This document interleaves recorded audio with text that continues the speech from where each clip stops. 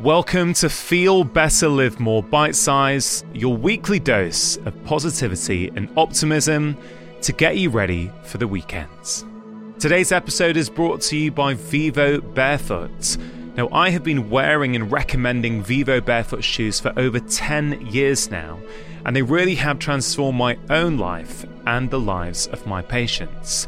I have seen so many benefits when people start wearing Vivos.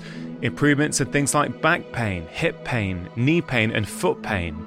They're really comfortable shoes, and it is completely risk-free to try them out because they offer a 100-day trial for new customers. So if you're not happy, you just send them back for a full refund. They are the only shoes that I've worn for over 10 years now. My wife and kids also love wearing them. If you go to vivobarefoot.com/livemore, they are giving 15% off as a one-time code to all of my podcast listeners. That's vivobarefoot.com/livemore. Today's clip is from episode 266 of the podcast with Dr. Joe Dispenza, a New York Times bestselling author, speaker, and researcher. Dr. Joe has spent decades studying neuroscience, meditation, and the effect our thoughts can have on our health and well-being. And in this clip, he explains why it's so easy for us to get trapped in negative thought patterns and shares how we can learn to break free. The way we think has a huge impact on our health and our happiness. And you give a very empowering message to people that if we take control of our internal state, in many ways we can take control of our wider lives. Yeah, if you believe at all that your thoughts have something to do with your life or something to do with your health, and the research points the finger that 90% of the thoughts that you think are the same thoughts as the day before. As long as you're thinking the same, more than likely your life or your health is going to stay the same because the same thoughts lead to the same choices.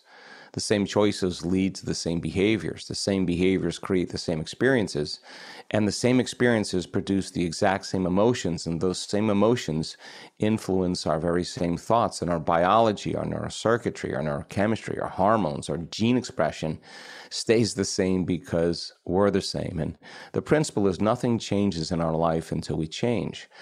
So then the principle in neuroscience says that nerve cells that fire together wire together. If you keep thinking the same thoughts, making the same choices, doing the same things, reproducing the same experiences that stamp the same networks of neurons into the same patterns, all for the familiar feeling called you, in time we begin to hardwire our brain and condition our body emotionally to become more of a subconscious program. So 95% of who we are by the time we're in our mid-30s or middle life is a set of memorized behaviors, unconscious habits, automatic emotional responses, hardwired thoughts, beliefs, perceptions that function automatically. So if you believe in that idea, then if you wake up in the morning and you think about your problems and your brain is a record of the past. Those problems are connected to certain people and certain objects and things at certain times of places. The moment you start thinking about your problems, really much you're remembering your past. And every one of those problems has an emotion associated with it. So the moment we feel unhappy, the moment we feel anxiety, the moment we feel unworthy, now our body's in the past. So thoughts become the language of the brain and feelings become the language of our body. And how we think and how we feel is our state of being. But it only takes a thought and a feeling, an image and an emotion, a stimulus and a response, and you're starting the conditioning process and you're conditioning your body emotionally into the known, into the past. You do that enough times, the body's so objective that it doesn't know the difference between the real life experience that's creating that emotion and the emotion that person's fabricating by thought alone. The body's believing it's living in the same past experience 24 hours a day, 7 days a week, 365 days a year. Now, when you perceive a threat or a danger in your life, you turn on that primitive nervous system and you're mobilizing all your body's resources for some threat, real or imagined. No problem if it's short term. But the chronic long-term effects of the hormones of stress downregulate genes and create disease. Now, the problem is we can turn on that stress response just by thought alone. We can think about our problems. We can imagine the worst case scenario in our life. We can capture bitter memories and do that over and over and over again.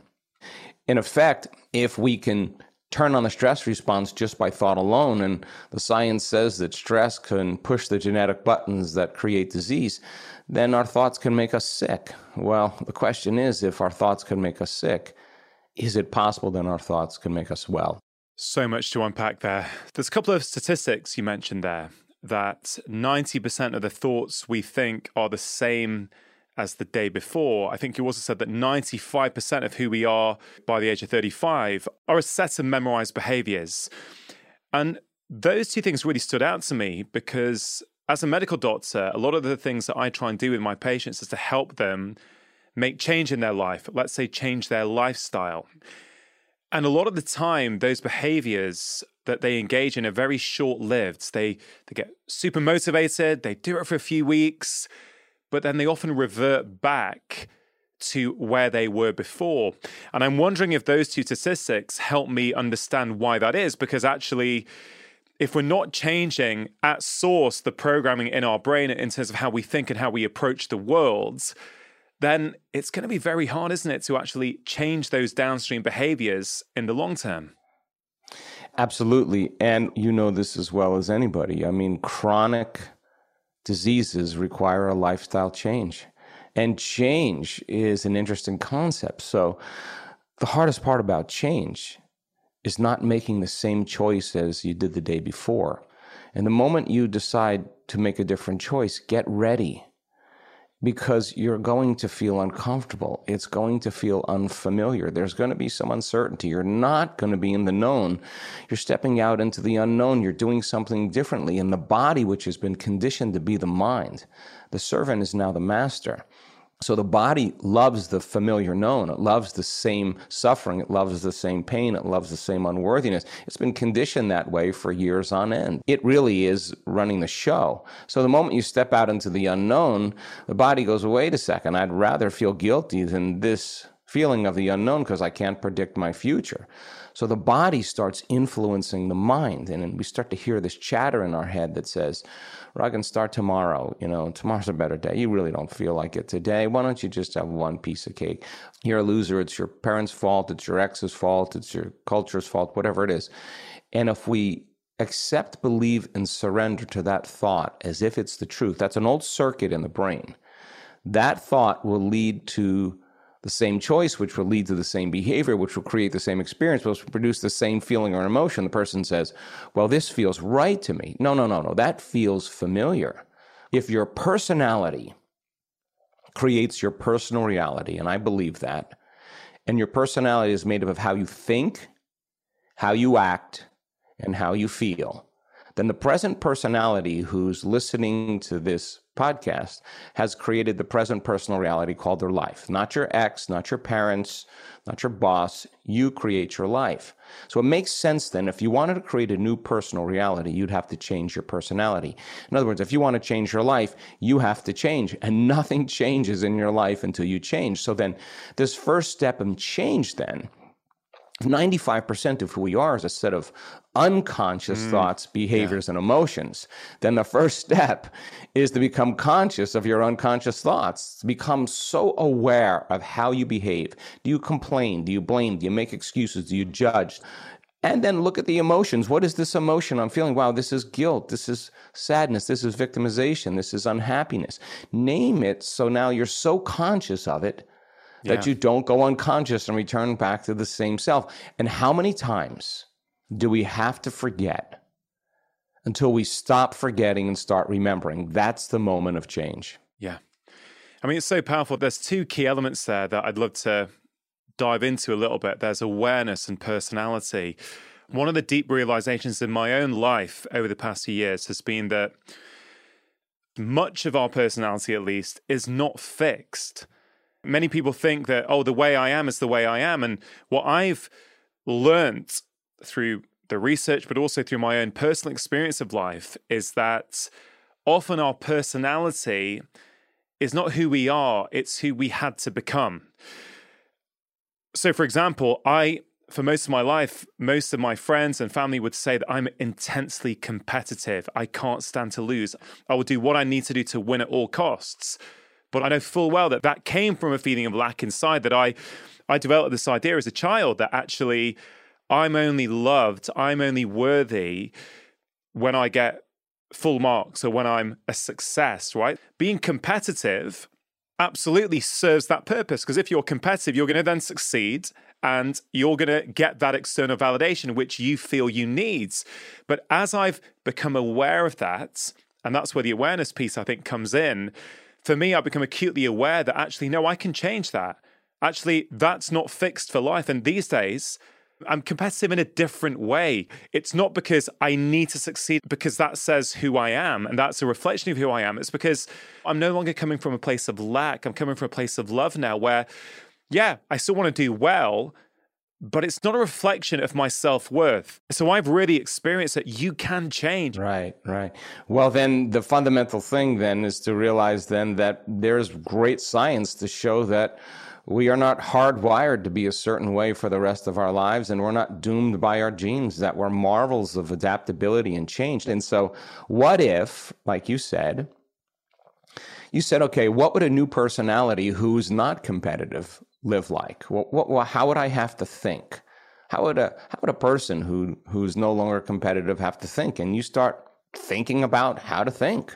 And the act of actually with intention or attention actually begins to install new circuitry in your brain, new hardware. Keep doing it, and it becomes like a software program. That becomes the new voice in your head that says, ease up, there's another way to do it. Then if you said, how am I going to be in my life when I open my eyes? How am I going to live today, one day, one lifetime, as if I wasn't competitive? Okay, well, I may have to read a little bit and learn a little about how to do that, but I can find somebody that did that. Obviously, someone has. If you closed your eyes and you rehearsed mentally how you're going to be on a Zoom call, how are you going to be with your colleagues, how are you going to be in your relationships, mental rehearsal, when you're truly present, the brain does not know the difference between the real life experience and what you're imagining. And the research on mental rehearsal says you can install neurological hardware in your brain to look like you've already done it. That's already been experienced. Now your brain is no longer a record of the past. Now it's a map to the future. Keep priming the brain with those instructions, and the hardware will become a software program. Now you'll start behaving that way. Now here's the hard part, which you accomplished. Can I teach my body emotionally what it would feel like to no longer be competitive, to be in love with life and know that everything's going to work out, or that I'm resourceful or intelligent or whatever it is?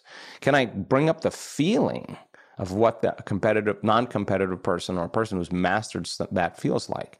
If you can teach your body emotionally what that feels like before the experience, then it would make sense then if you could do that enough times, you can condition your body emotionally to begin to change with that thought and that feeling, with that image and that emotion. And so then the person becomes a new personality and changes from the old personality. And our research shows when you do that, not only do you change your circuitry, the way your brain works, the way your heart works, your gene expression, your immune system, but the side effect of that a lot of times is there's very profound biological changes that take place in the person's health. And you say, how did you do that? And they'll tell you, that disease exists in the old personality. I'm literally somebody else. A lot of people, Dr. Joe, may be struggling and going, okay, look, I get that. Yes, I don't like the way that I think, but I don't know how to change that, right? So in terms of moving this into maybe some practical things people can do, firstly, you need awareness. Hopefully this conversation is giving people that awareness. But if people are not aware, how can they become aware? And once they become aware, what sort of things should they start to do to start making those changes? So simple thing to do, wake up in the morning before you reach for your cell phone, ask yourself, who do I no longer want to be? Let me write down the thoughts today. Let me become so conscious of this is horrible, I hate my life. Let's just stop that thought, because that thought is going to produce a chemical that's going to signal your body to feel a certain way. Let's become aware of how I behave. Write down 2 behaviors. Do I complain? Do I blame? Do I rush? Write them down and just commit them. Review them in your mind. What emotions do I want to no longer feel today, or at least stay conscious of? Do I feel sadness? Do I feel suffering? Do I feel fear? Do I feel anxiety? Let me just become conscious of those. And if I start feeling that, I just want to become aware and see if I can change it. Okay, what do I want to change to? When I feel that, let me think this way. Let me review that. Let me review how I'm going to behave. Let me rehearse it in my mind. Let me remind myself who I do want to be, how I do want to think, how I do want to act, how I do want to feel. And let me see if I can get so good at doing this with my eyes closed when I start my day that I can do it with my eyes open. Let me teach my body emotionally. I want to be able to feel this feeling over and over again so well. I'll keep practice feeling it till I can feel it on command. Wow. Now that's greatness. You know, that's getting out of the bleachers and getting on the playing field. And it's not going to be a linear process, but catching yourself and when it matters the most is when it's the hardest.